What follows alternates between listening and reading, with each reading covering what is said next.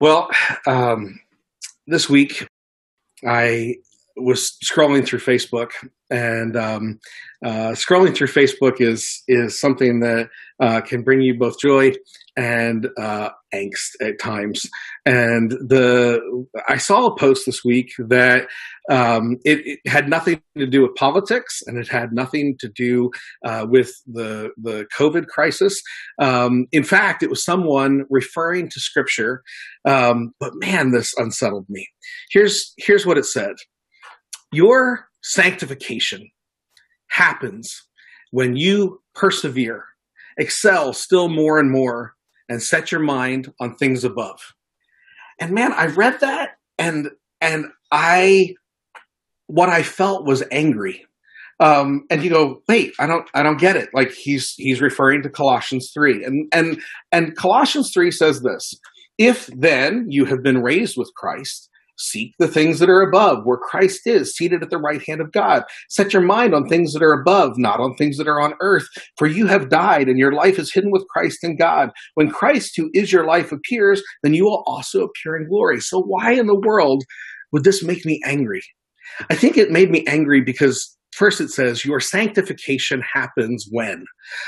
He's saying something that the Scripture doesn't say. In fact, it goes directly against what is said just a few verses before. Therefore, as you have received Christ Jesus the Lord by faith, so walk in him, rooted and built up in him and established in faith. That phrase in faith refers to both things. As you receive Christ the Lord in faith, so walk in him in faith. And so I think the reason that this post unsettled me so much is this guy that posted it. He's a friend. He's somebody I've known 2 decades. He's a pastor. He's got a large following of people on Facebook. And I think that for me, as I read it, I just thought, no, this is not good news. Like, this is not the best news. This is bad news. And I think it's because as I grew up in churches that taught good news as it relates to salvation, that you are saved by grace and faith. But I was taught bad news about sanctification. That is how you become more like Jesus, how you become holy, how you become set apart. And they basically said you become saved through grace and faith. But you become a good Christian by working your butt off, by doing everything you can to be able to please God. As a kid, I was inundated with instructions about being good and then guilt from messing up. And so by the time I reached high school, I was ready to pitch my faith. I had seen a Christianity that was full of rules and no joy. And so as I looked at Christianity, I thought this only brings shame and guilt, or super hard work and discipline, but certainly not joy. I think mostly out of fear, I didn't completely pitch things because I was fearing for my soul. And so I decided that I was going to try something completely different, and I was going to get in a completely different context. And so I began working at a Christian camp in upstate New York.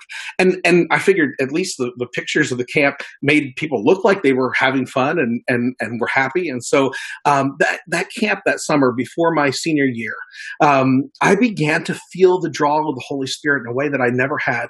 And so I began to take walks alone by the lake in order to try to talk to God. I began reading my Bible. I would get up. I was a lifeguard, so I would get up and I would set up the beach and I would make sure everything was ready. And then I would spend time before campers would show up, and I would read my Bible just to try to know God. And then as I would be in town and I was talking to people, I felt kind of compelled to say, like, hey, you're looking like I'm looking. And it seems like maybe joy can be found in Jesus. And so all of those things began to happen together. And at the end of that summer, I thought maybe this is where there's life. But I went back home and I was surrounded again by that religious system of rules and of guilt and of shame. And as I came into that system again, I just thought, man, I don't know if I'll ever find joy again. In fact, the following summer, I went back to camp, and I was determined I was going to try to find that joy I was starting to feel. And so I read my Bible way more. I got up early. I prayed way more. I intentionally tried to engage people about the way that Jesus might bring joy, and none of those things were bringing me joy. So I went and I talked to some of the leaders at the camp, and I said, "Hey, last summer I began to feel this joy as I began to spend time with God, and I don't feel it." And they were like, "Well, explain what you did last summer." I said, "Well, I was getting up early, I was praying, I was reading my Bible before, and I was sharing with people the things that I was learning." And they're like, "Well, just do that. And if you do that, then you'll find joy." Well, they lied. In fact, by the end of that summer, I was again ready to pitch my faith entire. In fact, I actually did. I sat down and I prayed one morning and I said, "Lord, I am throwing out everything I've ever been taught. I'm about to go to Bible school for a year. And so in this year, I need you to show me what's wrong with the Christianity that I've seen, or what's wrong with the Christianity that I've experienced." I even got a completely different Bible. I went from the King James Bible to an NIV. I did everything I could to break the mold and say, I'm going to look at this completely different, because I wanted to know him and I wanted to know if there was actual joy. Well, I think my story is not a unique story. My story is something that some of us have experienced maybe together. We want joy in a relationship with God, but instead we experience guilt or shame or frustration or dissatisfaction. And we think, if I could just understand X, or if I could just stop doing Y, or if I could just start doing Z, then I would find joy and I would find some sort of peace and harmony with God. But for all of our effort, we don't succeed. And we find ourselves longing for joy, but not experiencing it, because there's no room for joy in your heart when your heart is filled up with self-condemnation and with fears of failure. Maybe you're better than the rest of us. Maybe you're one of those people that you go, I don't really know what you're talking about. I am the most disciplined person on this call. I read my Bible. I pray. I do all the spiritual disciplines I know. I give. I invest in other people. And yet you may find that you are not finding joy in that. You might find a sense of accomplishment, but not joy. When God wrote through Paul to the Philippians, he wrote to people who are just like us, people who they wanted to experience joy, but it seemed like their joy kept being stolen away. And so when we come to chapter 3 of Philippians, chapter 3 of Philippians is all about Paul telling us how to guard our joy. And so if you have been tracking with us for the last few weeks as we've been in Philippians, you've heard us say the deepest longing of our heart is that we have lasting satisfaction, that is joy, and not just immediate gratification. And that Philippians is about finding joy even in the most difficult of circumstances, because here's a guy writing from jail, right? And we said that we were created for joy. And if we miss that, then we miss the whole reason for our existence. And so we said that this joy that we find, though, must somehow be congruous with human pain. And so after showing joy in the midst of suffering through the example of Jesus, through the example of Timothy, through the example of Epaphroditus in chapter 2, then he comes to chapter 3. In chapter 3, he says, finally, my brothers, rejoice, have joy in the Lord. To write the same things to you is no trouble to me, and it's a safeguard to you. He basically says, look, you should find joy in the Lord. I know that I keep writing the same things over and over again, but I do this to safeguard you, and I want you to protect your joy. And so he says, look out for dogs. Look out for evildoers. Look out for those who would mutilate the flesh. For we are the circumcision who worship by the Spirit of God and the glory in Christ Jesus and put no confidence in the flesh. And so he begins to unpack, how do you guard your joy? And he says you guard your joy first off by rejecting patterns of performance. He says, look out for dogs. Now, this is not pets like Gina and Bertrand were talking about. They're going to get a new dog, right? In this context, when he's talking about dogs, he's talking about wild scavengers. Like we have coyotes that roam around the Conejo Valley. He's talking about wild dogs. And it's a term that is often in the scripture, and especially by the Jewish elite, they refer to Gentiles as dogs because the Gentiles are unclean. And when Paul uses this word. He's basically saying these legalistic people are using they are actually the thing that they claim other people are. He's kind of pointing out their filth, and he is using a really strong word. It's not a word that you would have used in like polite. It's essentially like we would say a female dog and some woman we don't like, and we use a word you may use a word to describe both things. It's a really harsh term, and you go, man, beware of these dogs. And he's talking about the spiritual elite, the people who think that they are going to tell you how to be spiritual. And he says, beware of these dogs. And you go, man, Paul doesn't sound very tolerant. And tolerance and love are not the same thing, right? Tolerance is putting up with something, but in love, we have to be willing to fight for like what is right and what is good and what is true, and to reject the things that are wrong. And so he says, look out for these dogs, because he knows that nothing will rob your joy like Christians who think that they can't accomplish anything for God, or that they don't add up. And he says, look out for evildoers. Again, remember, these are religious people, religious leaders. And he says, these evildoers, they're not righteous. What they're talking about is evil. And what he's referring to is very similar to what Martin Luther used to say, which is that religion and moral formation are the enemy of the gospel, because they are the means by which people pursue righteousness apart from Jesus Christ. And so he says, look, trying to pursue righteousness apart from Jesus, it's not just not a good thing. It's not just a difference of opinion. It's evil, and they're evil doers. And he says, look out for those who would mutilate the flesh. And he focused on the custom of circumcision, which is the distinguishing mark of God's people that God gave to Abraham. And these people were insisting that in the same way, if a Jewish man wasn't circumcised, he was to be put outside the covenant community, outside the camp. So Christians who weren't circumcised were to be put outside the faith community. And he says, look, they want to make you clean through surgery, but instead they make you into unclean eunuchs that should be put outside the camp. And so he makes this comment, and he says, look, this symbol that God has given is not the thing that makes you children of Abraham or makes you children of God. This symbol is to show that you already are.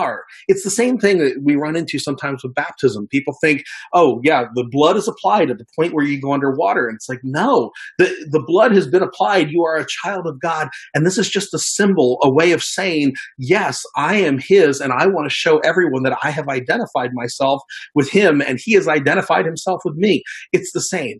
And so he says, beware of these people, because these people who are going to impose on you patterns of performance are going to rob your joy. And so he says, guard your joy by rejecting patterns of performance. And he goes on to say that we are the circumcision who worship by the Spirit of God and glory in Christ Jesus and put no confidence in the flesh. Though I myself have reason for confidence in the flesh also, if anyone else thinks he has a reason for confidence in the flesh, I have even more.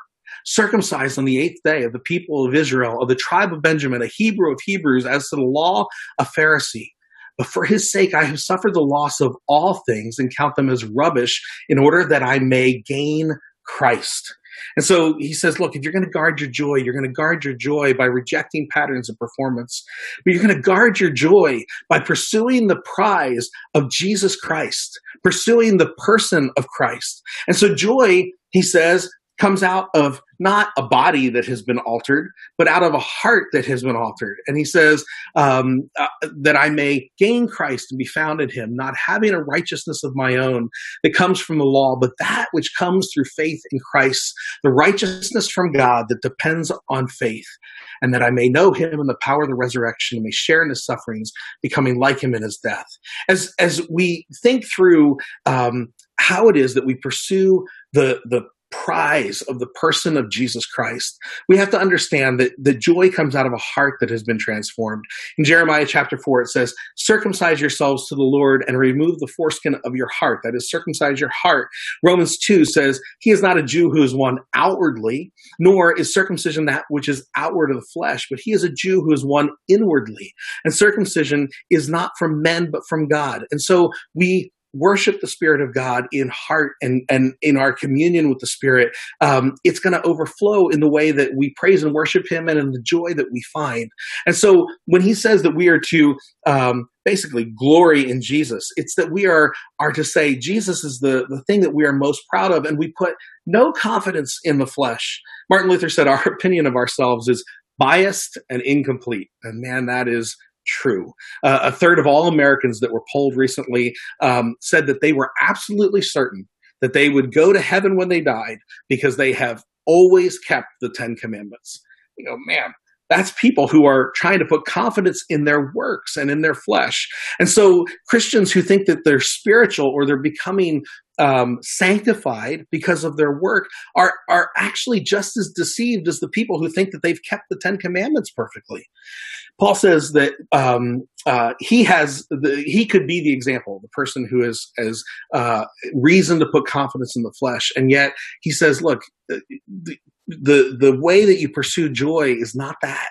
The way that you pursue joy is making Jesus your prize and pursuing the prize of the person of Christ. And so he says that joy comes from freedom from religious performance. He says this, for his sake, I have suffered the loss of all things and count them in rubbish, that I may gain Christ. As he goes through, he says, look, I've counted as loss all of my religious experience. I've written it off as damaged goods. I've counted it as loss. I have suffered loss. That is, I have cast away anything that is unsalvageable. Like he basically talks about religion like it's a totaled car. Like you can't possibly do anything with it. The frame is bent. It's going to the junkyard. I have cast it away. And then he says, I count as rubbish. That is, it's like a load of manure that's only good as fertilizer. And when you look at this, you understand how he pits that against each other. And he says, I have gotten rid of my religion. That is, I've counted it as loss. I've suffered loss. I've counted it as rubbish because I've exchanged it for a relationship. And when you look, each time he talks about Christ, he says, I've counted loss for the sake of Christ. I've suffered loss to know Christ. I count as rubbish to gain Christ and be found in him. And so he says, look, it's not having a righteousness of my own that comes from performing. It's a righteousness that comes from faith in Christ. It's not about my works. It's about my faith in him. Now, when my faith is in him and I'm trusting in him, then clearly the things that will come out of me are things that are part of faith. But it's not that I remember being told in early my Bible college years, like, hey, if you want to please God, then just start doing the right things and eventually your heart will catch up. And that's a lie. It's a lie. It's your heart doesn't catch up. Your faith in Christ is what drives joyful response to him, as opposed to trying to do a bunch of things to make yourself pleasing before God is only going to lead to frustration. It's only going to lead to a sense of failure and disillusionment, a sense of being unable, and all of those things are true. You're not able apart from him, right? And so I think when and we've talked about this before, when we look at our lives, we tend to be people who think of the work on the cross as something that accomplished what was done on the Day of Atonement, but only halfway, right? In the Old Testament, the Day of Atonement, the people of Israel were to bring 2 goats before the high priest, and they were to slit the throat of one, and the blood was to cover their iniquity. It was to cover their sin, and it was to say, in the same way that this blood is covered the ground, your sin is covered, and God will remember it no more. But they were also to take another goat, and they were to lay their hands on it, and they were to confess all the sins of the people. And then they were to take that goat all the way out into the wilderness where it could never find its way back. And it was to take with it all of their shame and all of their guilt and all of their inability to perform. And when we try to perform, what we're saying is only one goat showed up on the day of our atonement, that somehow we have the freedom from the penalty of sin, but we do not have freedom from the guilt and shame and the performance orientation that goes with our sinful nature. And so he says, joy comes from being free of all of these religious pressures. It's laying aside the performance mentality and picking up Jesus as our prize. And so he says we make Jesus our prize, and he says, I have suffered the loss of all things in order that I may gain Christ. And then he goes on in verse 10, and he says, if I can click it here, that I may know him, that I may know Christ and the power of his resurrection, and may share in his sufferings, becoming like him in his death.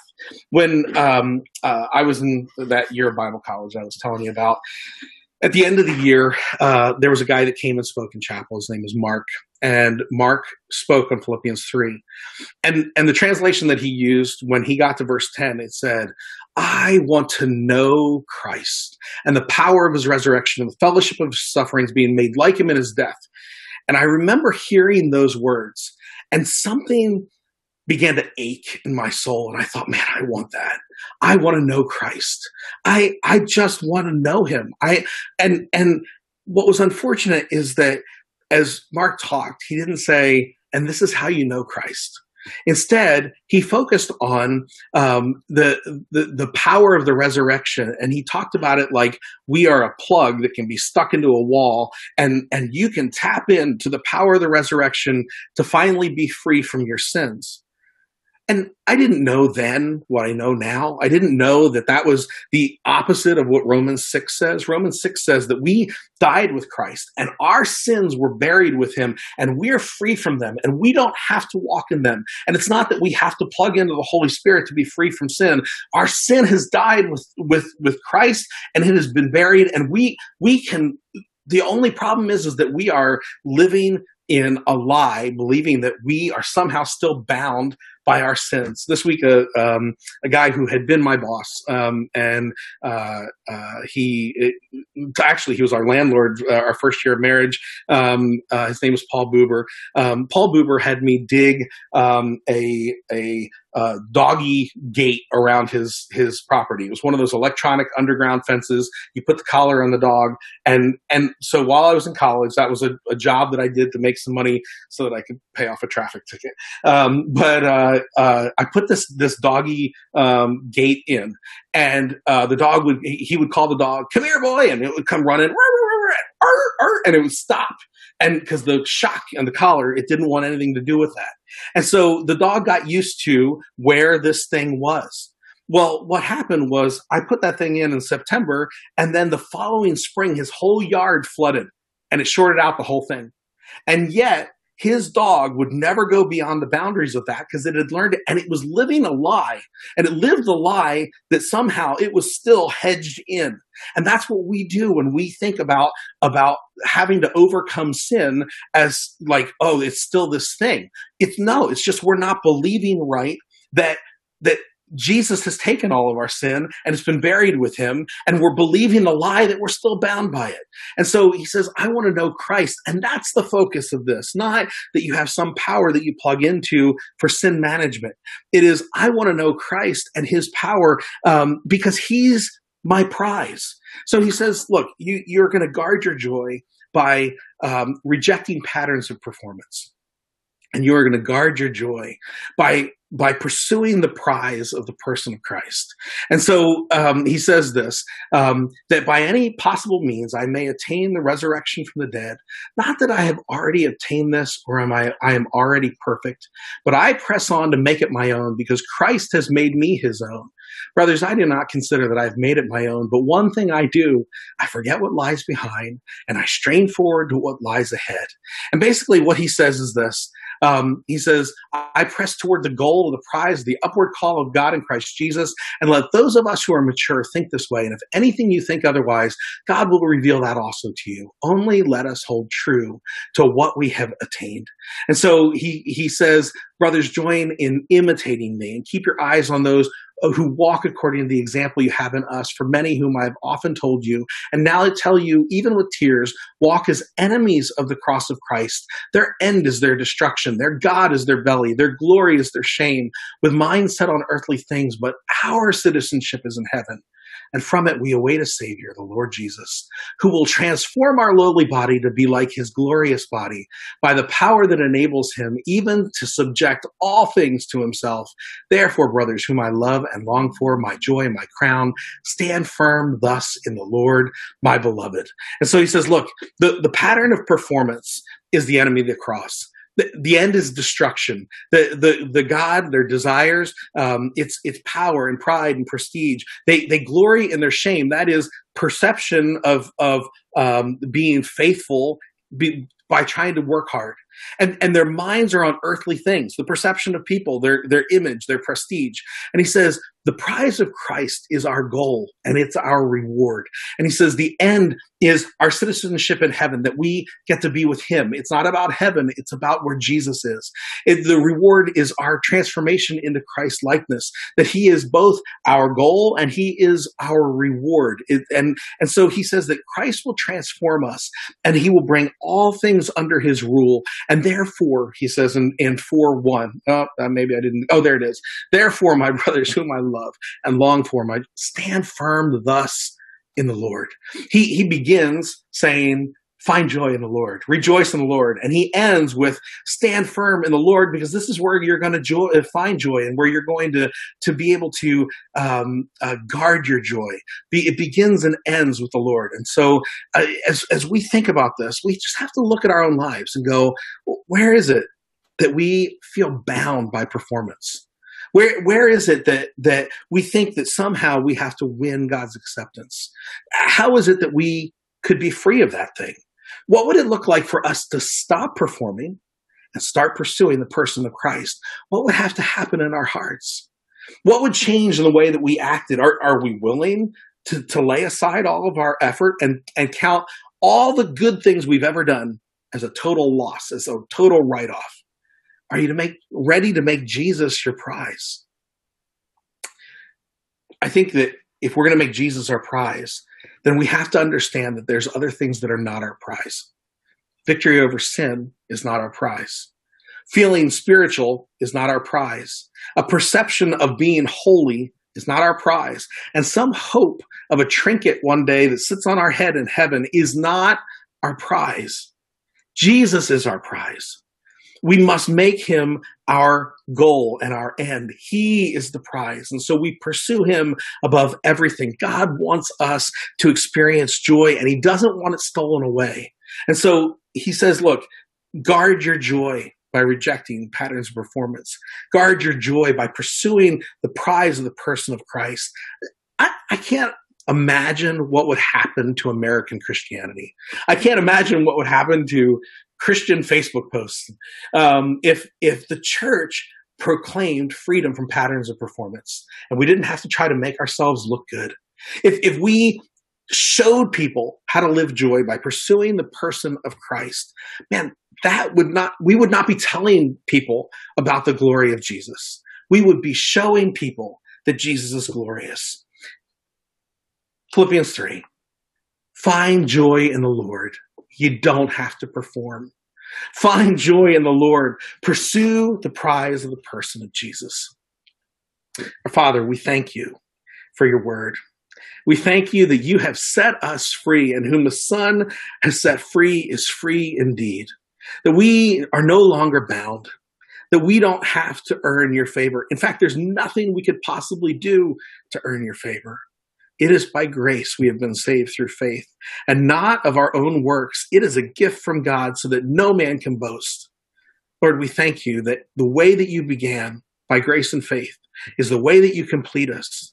And so, Lord, we ask that you will give us greater faith, And we do know that faith comes by hearing and hearing by the word of Christ. And so we pray that the word of Christ will dwell in us richly, that we will embrace the word as it's spoken, as it's preached. We will embrace the word as we sing it together. We will embrace the word as we read it and we hide God's word in our heart that we might not sin against you. Lord, we want to know you. You are our prize. You are the thing we long for. And the ache that we have as we see pain and suffering, as the ache that we have when we see death, we know that all of those things are the opposite of you, because you are good and everything you do is good.